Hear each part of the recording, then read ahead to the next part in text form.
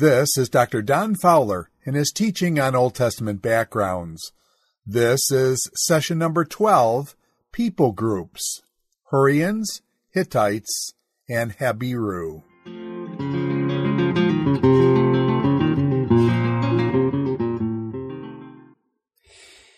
I feel compelled to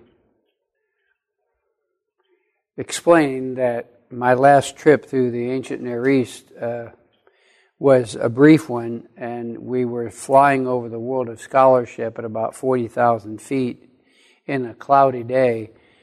But it's important to remember as we move further into the class, it's important to be reminded that harm can come to the biblical text by misusing ancient Near Eastern materials. And so, for those of us who believe in the Bible and would like to see the Bible proven, we also have to be careful that we don't lose our objectivity as we're utilizing the material. The material has a right to live on its own, and it doesn't exist so that we can use it polemically for the Bible. But ideally, we want to be able to conclude that the archaeology is a friend of the Bible. But what you're hearing me talk about is what has largely been a misuse of the Bible down through the millennia, down through the centuries, I should say, as if the purpose of the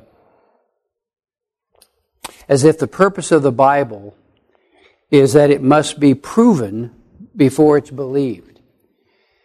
I truly have come to believe that if we can succeed in finding, since we just did the Gilgamesh epic, if we could conceive of the laughable situation of finding the ark and entering into the recesses of the ark, and there it turns out we have a message from Noah written in Akkadian, and in the message Noah says to us, "I told you so," that isn't really going to solve the problem of unbelief.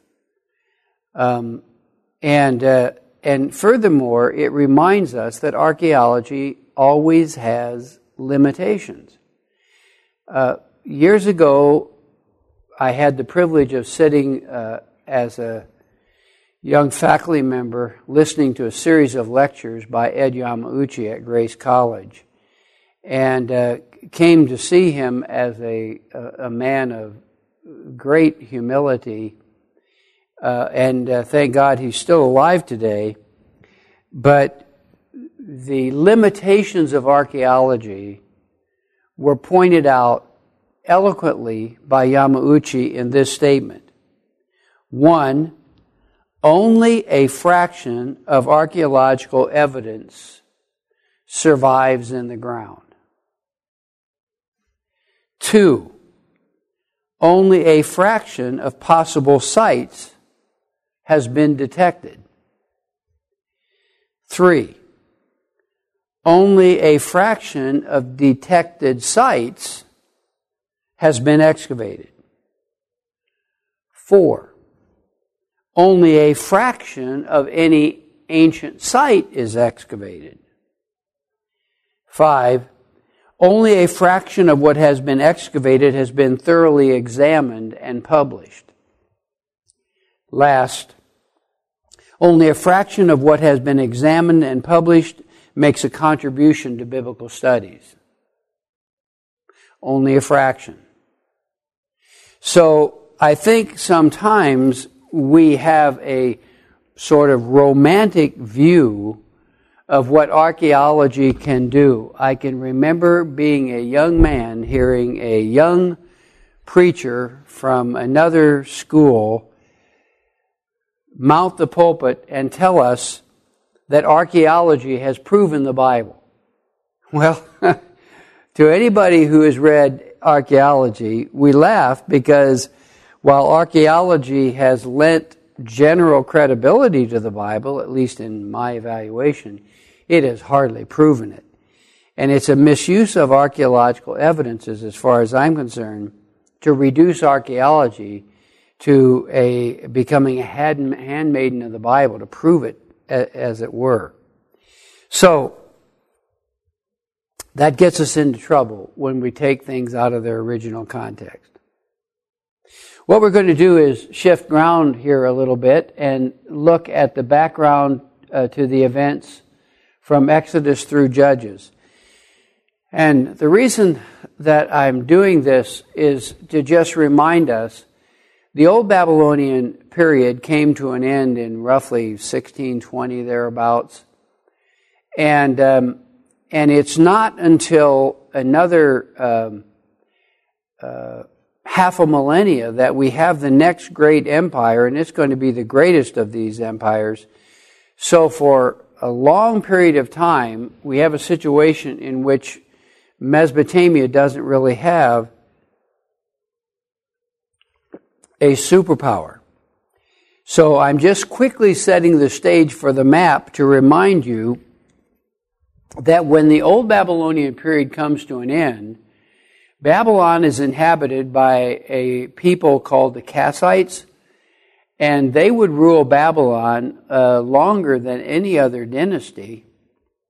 And so when Babylon falls, a group of people migrate in from the Kassite mountain regions, from the Zagros mountain regions, and they're called Kassites, and they're ruling in Babylon for centuries.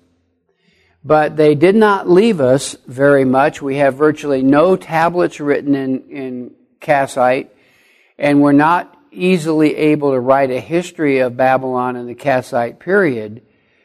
But they are ruling in Babylon, even though they don't rule all of the Mesopotamian basin. There's a second group of people called the Hurrians, perhaps what the Bible calls the Hittites, and the Hurrians are ruling in this region as well.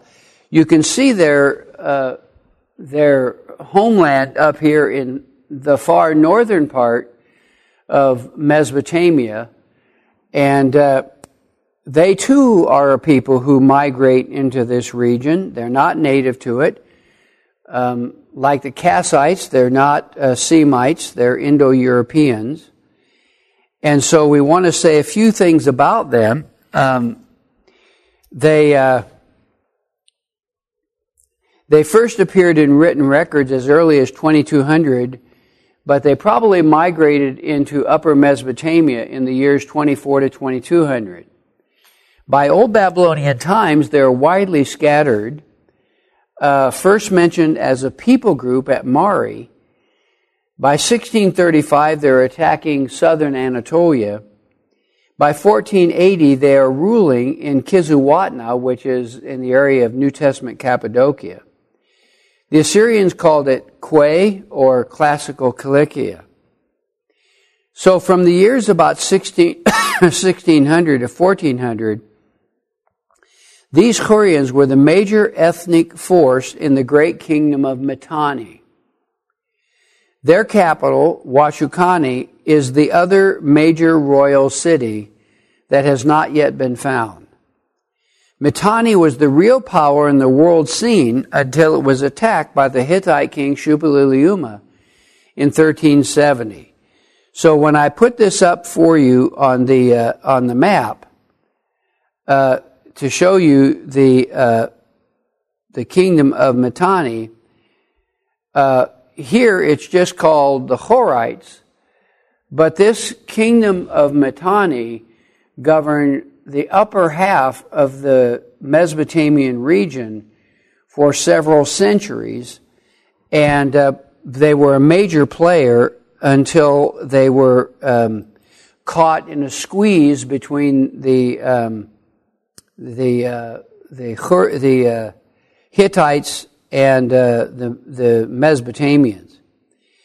The language of the Mitannian Empire was Hurrian, although interestingly enough, we know from studying the names of their leaderships that they were non-Hurrians.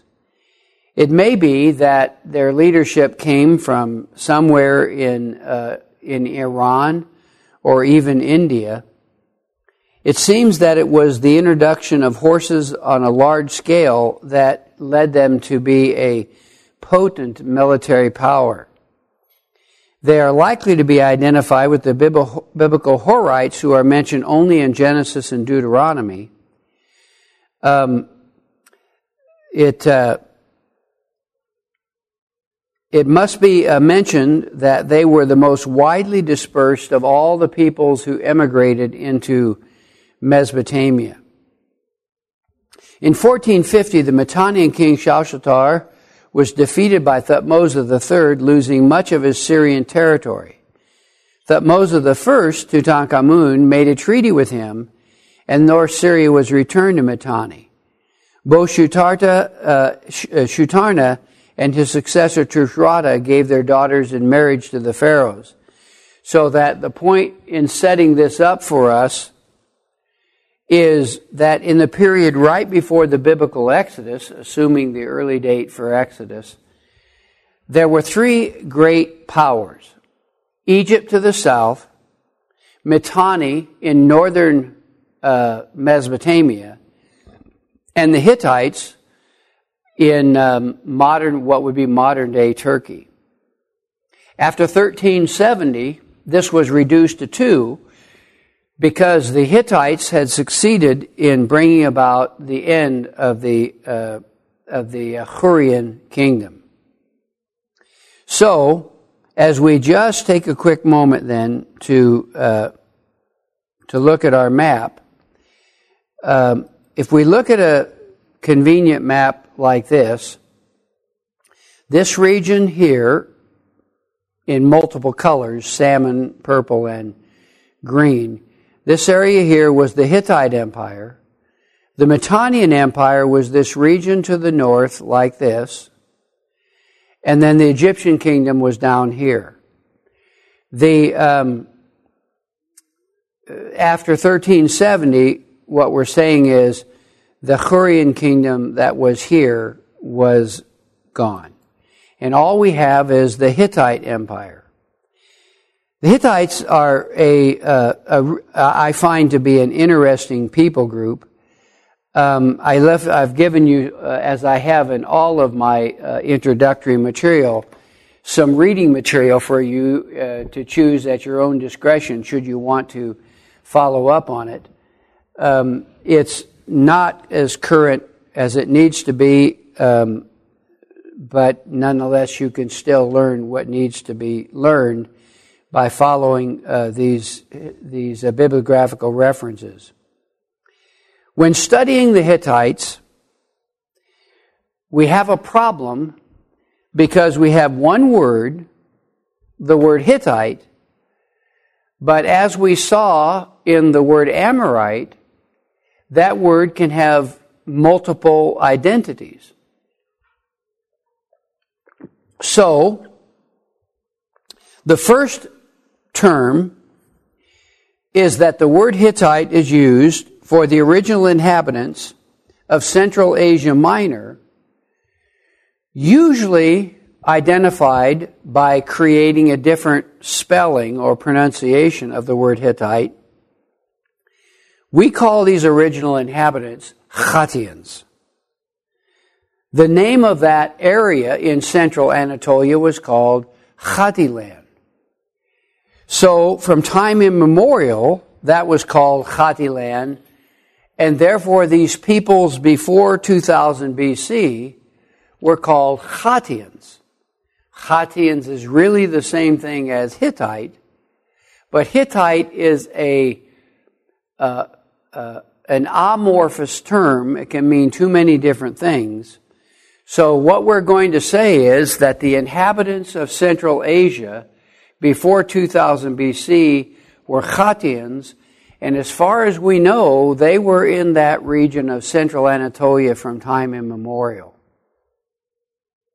However, about 2000 BC, a second ethnic group immigrated into this region. They were a migration of Indo-Europeans into Central Asia Minor, and we have come to refer to them as Imperial Hittites A generation or two ago, they were sometimes called Neshites, but people don't seem to use that term anymore. From the years about 1700 to 1190, they were a major political force in the ancient Near East. As a matter of fact, there was a time period from 1370 until the end of the Imperial Hittite Kingdom when the Egyptians and the Hittites simply divided the world among themselves. This group, which would have been ruling during the time period of the patriarchs, down to the middle of the book of Judges, therefore was the time period we call the Imperial Hittites. Just to give you a round date, in about 1200, that Imperial Hittite kingdom imploded and came to an end. And when it imploded and just literally collapsed, then the inhabitants of that area, searching for a little better map, the inhabitants of that Central Asia Minor kingdom, remnants of that, emigrated to the south here, and in far northern Syria, they established a confederacy of city-states which are distinguished by historians by calling them Neo-Hittites. This third group, these Neo-Hittites, were the result of one of the greatest events in the history of the world, the Sea Peoples Movement. So these remnants fled to the Taurus Mountains and northern Syria, where they formed a confederacy of city-states that were called Neo-Hittite city-states. So in order to give us a rough age for this third use of the term Hittite, we'll give them the dates from 1200 to just roughly 800. Now in the Bible, 1200 puts us in the middle of the book of Judges, and that then takes us down into the period of the divided monarchy, when David and Solomon are dead, and the kingdom has split into two entities, the northern kingdom and the southern kingdom. So as we look at these three possibilities and we compare it to the biblical record, what we would say is this: the original Hittites preceded even Abraham. But then the second group, the Imperial Hittites, cover the patriarchal period down through the middle of the book of Judges. And then the Neo-Hittites cover the time period of from the middle of Judges down to the divided monarch. Now, all of this has led to confusion in the Bible when we see the word Hittite, because we just have one word. The biblical record doesn't distinguish between the Hittians, the Imperial Hittites, and the Neo-Hittites, nor does it distinguish between the word Hittite as it came to be used by the Assyrians at a later date. The Assyrians simply called anything to the west of Assyria as Hittiland. So what that has done is created a problem for us when we're reading our Bible. And the problem is, when I see the word Hittite, then I'm dealing with a confusing chronological set of possibilities. Let's see if I can illustrate for us what I mean. When the beloved wife of Abraham, Sarah, dies, down in the Hebron region, many of us in our English tradition call it Hebron. Hebron is actually pronounced Hebron. And so in our biblical tradition, in the Bible, Hebron is way down here in southern Judah. When Sarah died, Abraham needed a burial place, and so down in the Hebron region, Abraham buys a burial plot from an individual who is called Ephron the Hittite.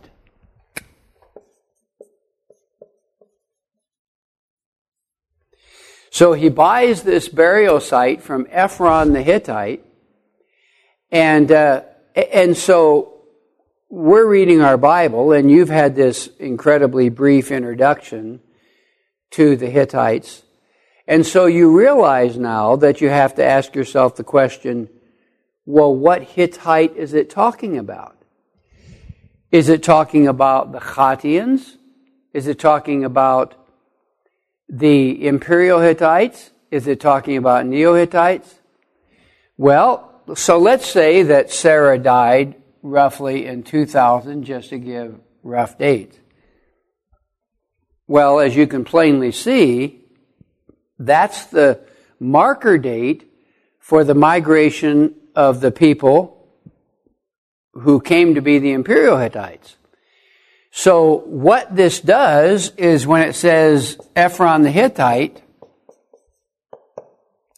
it creates a question mark because we're not sure if this Ephron was somehow one of the original Chattians who made his way all the way down here to Hebron, or whether he is part of the migration of the Imperial Hittite peoples who emigrated into Central Asia Minor, or is the biblical text referring to this as a geographical term, and if so, then that would be under the influence of the Assyrian use of the term, because if that fourth case is the possibility, then Ephron was not an ethnic Hittite at all,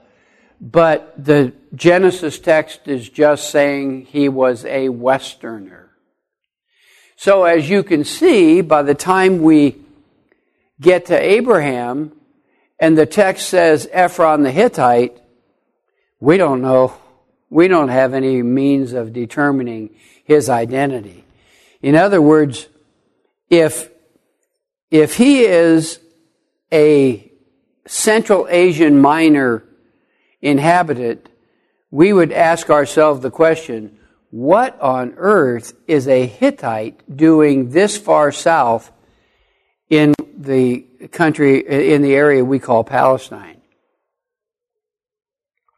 So, this is I think, a modestly interesting test case for us.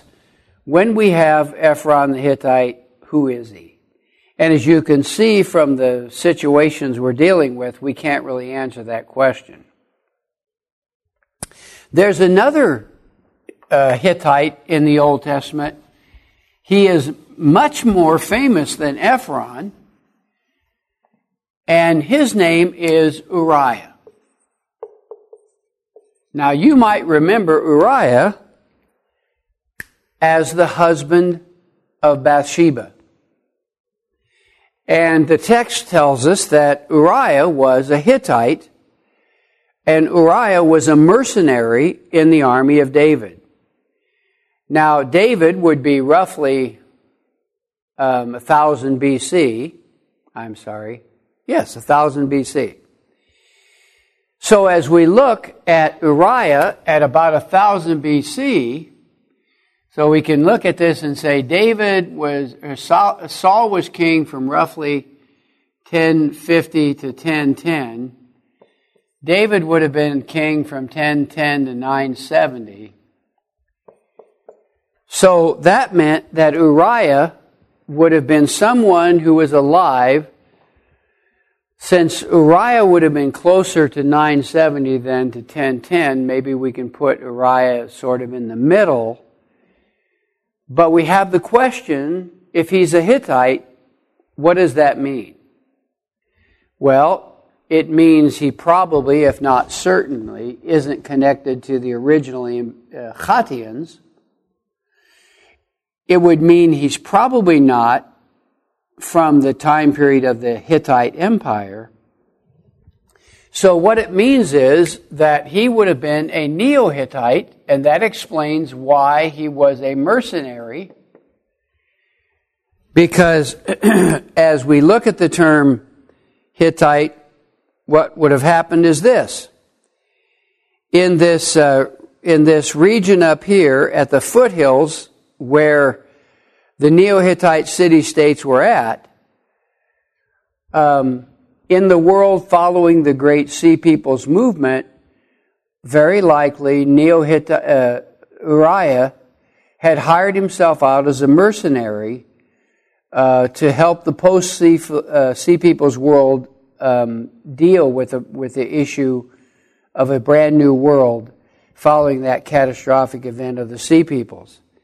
So what it gives us is a methodology that's worth being aware of. We have a name, but we have to ask ourselves the question, how is that name used? So in this particular case, Hittite then, in the case of Uriah, would almost certainly mean that he was an Imperial Hittite, or excuse me, a Neo-Hittite. Imperial Hittite, that is the language of the empire of the Hittite, was a language written in both cuneiform and hieroglyphic scripts.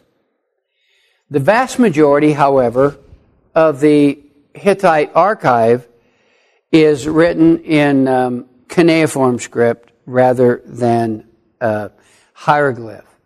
Hieroglyph doesn't mean Egyptian. It means artistic kind of script that looks like Egyptian script, but is really the Hittite language. Most of the Neo-Semitic Indo-European language, a Czechoslovakian scholar named Hrozny excavated the capital of the Hittite Empire, which was called Hattushash. There, he found that what was the capital of the empire, and he found the tablet find. One of the goals, I suppose, of every archaeologist is to find the capital city, to find the palace, and then to find the royal archive. So Hrozny was fortunate enough to find that and then began to decipher the Hittite language, because it's not Semitic, it's Indo-European. And so there he began to decipher it, and thus the hugely important Hittite tablets were put into an Indo-European language. The basic English translation of the laws was originally in Neufeld's translation, the Hittite laws. Today, of course, we have the edition, the 3-volume edition published by Brill and edited by W.W. Hallow, and you can read the Hittite tablets in English translation in their most recent form in that volume edited by Hallow called The Context of Scripture. So, at any case, it was left to the German scholar Korjek to note that in these Hittite tablets there was a form to the various laws that repeated itself throughout these tablets into the ancient Near East. Korjek noted this form that was found throughout the rest of the ancient Near East treaty tablets, and he suggested that there were 6 major compositional characteristics in these treaties. He recognized there was a preamble to the documents. He identified an antecedent history, that is, a treaty is between 2 powers. So he recognized that there was an antecedent history listed from the perspective of both. Third, that there was a statement of substance concerning the future relationship of the 2 treaty participants. Fourth, there were specific stipulations, we would call them laws, governing the relationship. Fifth, since the treaty was a legal and official document, then there was an invocation of the gods as witnesses to the treaty. And then last, there were curses and blessings. Blessings if the 2 participants were loyal to the treaty, curses if one of them was not. Well, this observation led to the recognition that the same general concept governed, like the book of Deuteronomy. One of the helpful works is by the German scholar Klaus Balzer, who originally published this document in German, but now it's available in English, although it's out of print, the last I heard. The Covenant Formulary. In this, we can see that the same rough format appears in the Bible. The preamble, the historical prelude, the basic declaration, the more detailed conditions, the formal endorsement by the vassal. In other words, when we apply it to Joshua 24, the same rough listing, we would call a treaty format, appears in the Old Testament. You can see it in Joshua chapter 24. You can see it in the book of Deuteronomy. As a matter of fact, this same format has been applied to Deuteronomy. The great Presbyterian scholar at Westminster Theological Seminary recognized this same treaty format in the book of Deuteronomy and wrote a wonderful book. It's now, of course, quite outdated, called The Treaty of the Great King. And in this book, Klein showed that this same treaty format, which was recognized in the Hittite treaties, fits the way the book of Deuteronomy is written as well. Now, we don't want to give the audience the impression that there was copying here. What has happened is that there was a diffusion all over the ancient world of a common way of doing treaties. And that diffusion was virtually found in every culture. So wherever there were treaties, they followed this rough general format. And so one of the things that we can see is that the ancient Near Eastern peoples followed a common treaty format that was revealing to us that the world was entering into a new golden era, an era of diplomatic relationships all over the Fertile Crescent, including treaty relationships with Egypt. So Deuteronomy as a book can be understood as a document whose general outline follows the same treaty format. In this case, in Deuteronomy, the treaty is between the great king, Yahweh, and the Israelites. Moses would have been the individual who was officially making the treaty with Yahweh. So Deuteronomy seems to follow, generally speaking, this same format. Now, if the imperial empire of the Hittites came to an end in 1200, and Moses wrote his document at 1400, then some have tried to use those dates as an argument to prove that Moses was writing early rather than critical theory, which has him writing late, if indeed he wrote at all. We would probably be better off not to try to use those dates to try to prove the early date for Moses, because in effect, the treaty format that we showed you it's pretty well timeless. And so it isn't useful to try to argue an early date for Moses on the basis of those phenomena. But we can say that Moses was the king of Israel who made a treaty with the Lord, and so the Hittite documents have been very helpful in giving us the earliest peek at an international treaty.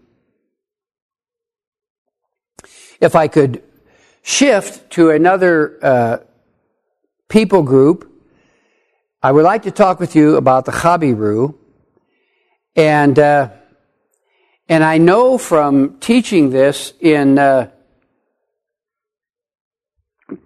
classroom that this is one of the hardest subject areas for my students to get, and a few of them have even had Hebrew, and of course when they've had Hebrew they get it a lot quicker than those students who haven't had Hebrew. So maybe I could use this opportunity to share with you in the audience and say there is no biblical reason why you can't study Hebrew. As a matter of fact, to put it in more positive terms, in today's world, friends, you can go to places like Zondervan and you can buy online material that enable you to use Hebrew grammars, and you can study Hebrew right in your living room. And so, or wherever you have your computer. So I would encourage you to aim high. I would encourage you to be able to study the Bible using Hebrew and Greek.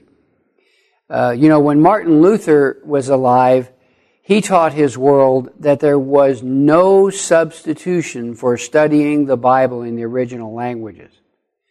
And I think that's still true today. So as we get ready to talk about the problem of the Habiru, I would like to suggest to you there's no reason why many of you could not, using your computer, use the numerous materials that are out there to enable you to study Hebrew on your own. Well, why are the Hebrews called the Hebrews? In chapter 14 of the book of Genesis, Abraham is called the Hebrew. This is the first time we have the term used. In chapter 14, verse 13, then a fugitive came and told Abram the Hebrew. Well, in Genesis 14:13, we ask ourselves the question, why was Abram called the Hebrew? What does it mean there? Well, let me just write on the board for you the way that we would do this.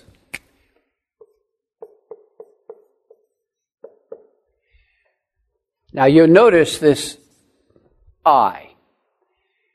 You all know that the Old Testament is filled with ites. Canaanites, Perizzites, Hittites, Israelites. Well, in Hebrew, none of those ites exist. Perhaps that comes to us from the Septuagint, But all of those people we call ites are all people who end with the sigla I. It's really Canaanite, not Canaanite. It's really not Israelite, it's Israeli. So, or Bnei Israel, the children of Israel. So the Hebrews are actually called the Ivri. So, we're going to ask ourselves the question, why is Abraham called the Hebrew in chapter 14, verse 13? And there are there are always multiple explanations. I find it to be just comical. When I was a 20-year-old, we used to say, now there are two views for this.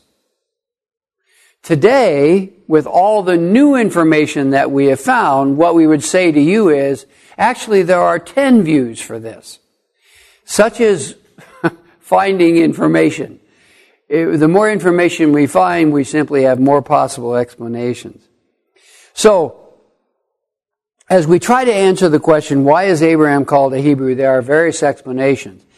A relatively popular one is that Abraham is called the Hebrew because he had a forefather named Eber. In chapter 10, verse 24, in Hebrew, this word appears like this, with different vowels, Eber, but it's the same word. Here, it's spelled a little bit differently with different vowels, but it's the same root consonants in Hebrew. In other words, the same root consonants that these share is this rough breathing mark and the B and the R. Those are three consonants that these two share in common. Ivri and Eber share three consonants. They're spelled differently with vowels, but they share three consonants. Okay?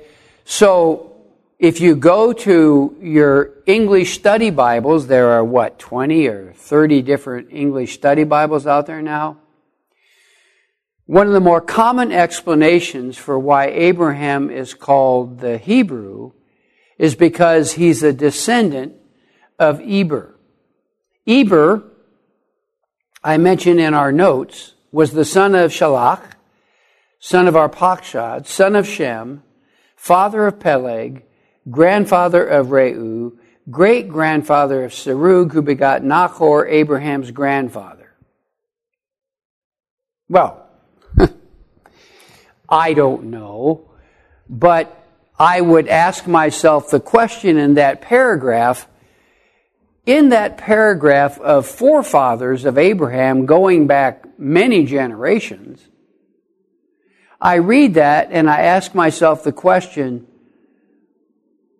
did Eber do anything that was significant enough that Abraham should be called, it's literally the Eberite. Why would Abraham be called the Eberite? Because if you go back to Genesis 14, and this starts to get confusing, so you just stop me with your questions. Well, wait a minute, we can't do that because this is online. I wish you could stop me so I could re-explain it where necessary because it's really confusing. In the original Hebrew language, what we have here is the definite article, the. So if Abraham is the Eberite, we should ask ourselves the question, what in that list of names did Eber do that was so important that Abraham would be called the Eberite? I would have expected him to be called the Shemite, since Shem is far more important than Eber. Or even Peleg. But we look at that and ask ourselves the question, who is Eber that he should be called the Eberite? So, my first question in answering this would be, who is Eber? And secondly, why the definite article? Now, Hebrew and English don't share a lot of things in common, but both languages share a very, very minor thing in common. You don't put the definite article on proper names because they're automatically definite. My wife is Peg. I don't say the Peg because she's Peg. That's automatically definite. So in Hebrew, you virtually never put the definite article on a proper noun, whether it's a name of a country or whether it's a personal name. You virtually never put the definite article on a proper noun. Now, we now have a president who prior to his election was referred to as the Donald, but as far as I know, he's the only person I've ever heard of in my lifetime who had the definite article put in front of his name. So we ask ourselves the second question, why, if Hebrew is a proper noun, does it have the definite article in front of it? It's virtually unprecedented. So, these are two problems that I have with explaining Eber as the forefather of explaining why Abraham is called the Hebrew. So hopefully you can get this then. It's not too bad yet. A problem with this then is, why is he called the Eberite? Because who was Eber and what did he do that would make Abraham called the Eberite? And two, why does it have the definite article? Okay? So I think these are problems with the first explanation for why Abraham is called the Hebrew, even though it's probably the common explanation in study Bibles that Abraham is called the descendant of Eber. So if I can, I'm going to erase these and look at a second explanation for this. The very famous scholar, William Albright, proposed a generation and a half ago that Abraham was called the Hebrew because the word Hebrew is to be related to an Akkadian root meaning, which was translated donkey driver. In other words, growing up in the era I did, which was when Hollywood produced westerns more than they produced dramas, Abraham was a mule skinner. Now, today, whenever I do say that in my classroom, my students look at me with complete blank expressions because they've never heard the term mule skinner.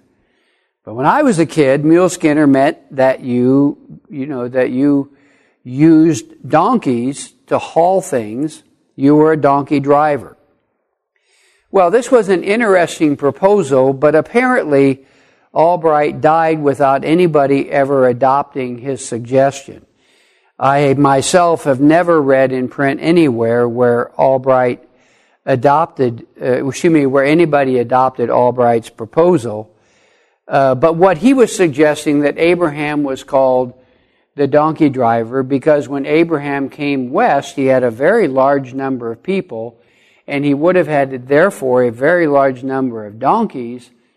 And so he was so named because these donkeys, which perhaps would have been in the hundreds, if not larger, characterized his movement. But there really isn't any evidence to suggest to us that this is the correct explanation for why because after all, if he was called the donkey driver, why then were all subsequent generations of the Israelites called Hebrews? Why did this name stick if it was just related to Abraham's employment of large numbers of donkeys?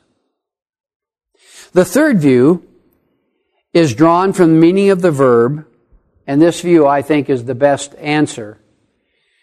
In Hebrew, theoretically, all root words in Hebrew have 3 consonants. If they have more than 3 consonants or less than 3 consonants, they're probably loan words. Hebrew is mathematically a language in which all words, unless they're loan words, have 3 consonants. So these 3 consonants, remember that this looks like a comma, but it's what we call a rough breathing mark. It's a ch.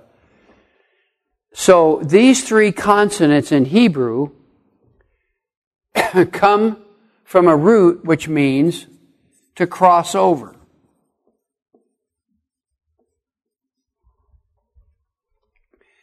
To cross over. And so what I would suggest as the explanation for why the Hebrews came to be called the Hebrews is because Abraham's great act of faith was crossing over. So, when we look at Abraham leaving Ur, I happen to think Ur was up here close to Haran, up in northern Mesopotamia.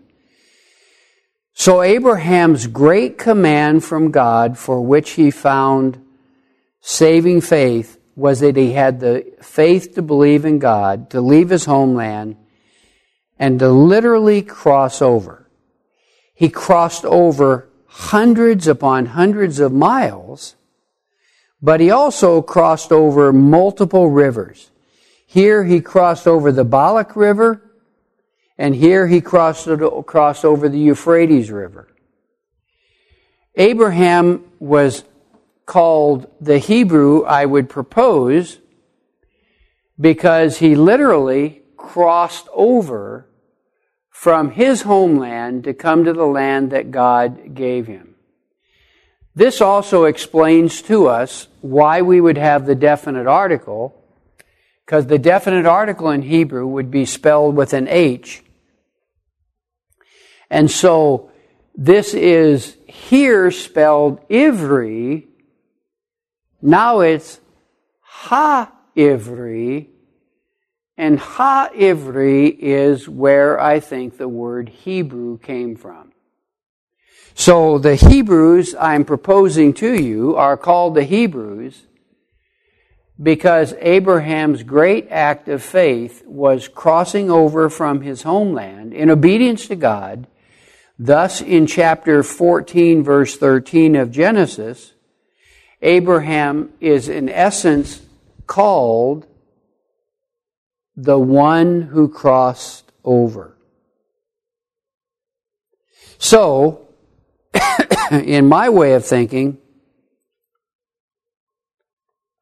that is the correct explanation. Now, I should be quicker to tell you that I may or may not represent a majority view on this. Some of my closest friends do not accept this proposal. So what it amounts to is you really have 2 to choose from.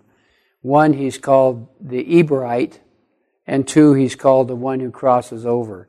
So you can have your choice, but as far as I know, those are your 2 choices about why the Hebrews came to be called the Hebrews. Now, maybe you got that. Maybe that's not too confusing, and maybe most of us still feel a sense of community. We understand one another. We're glad for this opportunity to be together.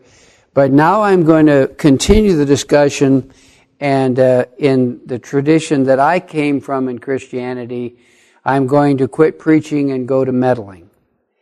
Because it gets much more complicated when we realize that in the ancient world, there was a phenomena called the Habiru. I started our discussion up here with this term, the Habiru. So as we look at our discussion, what we're going to say is we have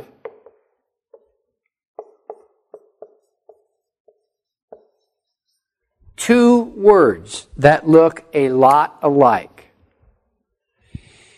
The two words are Habiru and Hebrew.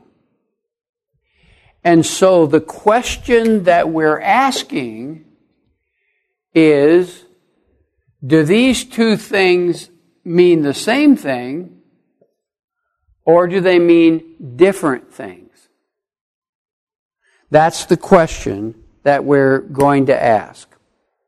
So, as we look at this, we'll tell you a popular suggestion is the suggestion by some evangelical scholars that these two words mean the same thing. Habiru and Hebrew are the same things. Again, I have friends who hold to this. So, this view argues that Abraham was called a Hebrew because he was actually a Habiru. So who on earth are the Habiru? I'm not sure we can get this answered in the time we've set aside for this tape. So in this discussion may bleed over into the next tape. My cameraman will tell me when I need to pack this in. Habiru is a term, it's an Akkadian word, not for a nation, but for a political phenomena, a geopolitical phenomena. All right? Now, why would evangelicals want to use this term? Well, it's because at the time period roughly when Joshua was bringing the Israelites into the land, we have letters found in Egypt. We have letters found in Egypt in which various kingdoms in Palestine were writing letters to the Egyptian king saying, the Habiru are coming, send troops. Okay? Let's just put it like this. So from about 1370, for the next 20 years or so, Joshua is leading the military forces of Israel into conquering the land. And while he's doing that, there are, as a matter of fact, we actually have the king of Jerusalem. It was called Jebus then. But we have the king of Jerusalem writing letters to the Egyptian pharaohs saying, the Habiru are coming, send troops. So evangelical scholars have found it attractive to argue that Habiru and Hebrew are therefore the same thing.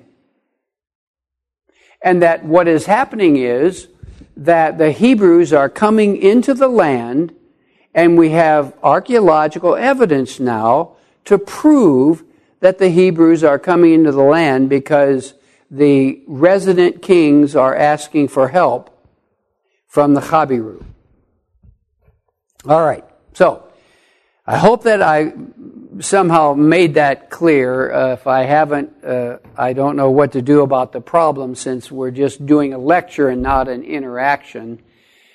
But we're going to, therefore, pause the discussion because what we need to do before we start drawing happy faces, what we need to do is to embrace the question mark.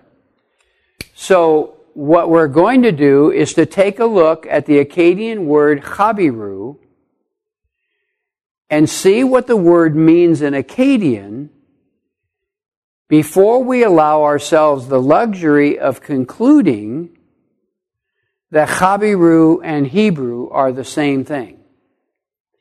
So this looks like to me a good place to pause our discussion. And then when we come back, what we're going to do is to look at the Akkadian meaning of Habiru, and then when we understand that, we can draw our conclusion about whether we have proof of the conquest or whether we don't have this proof of the conquest. That's hopefully a good place to pause our discussion.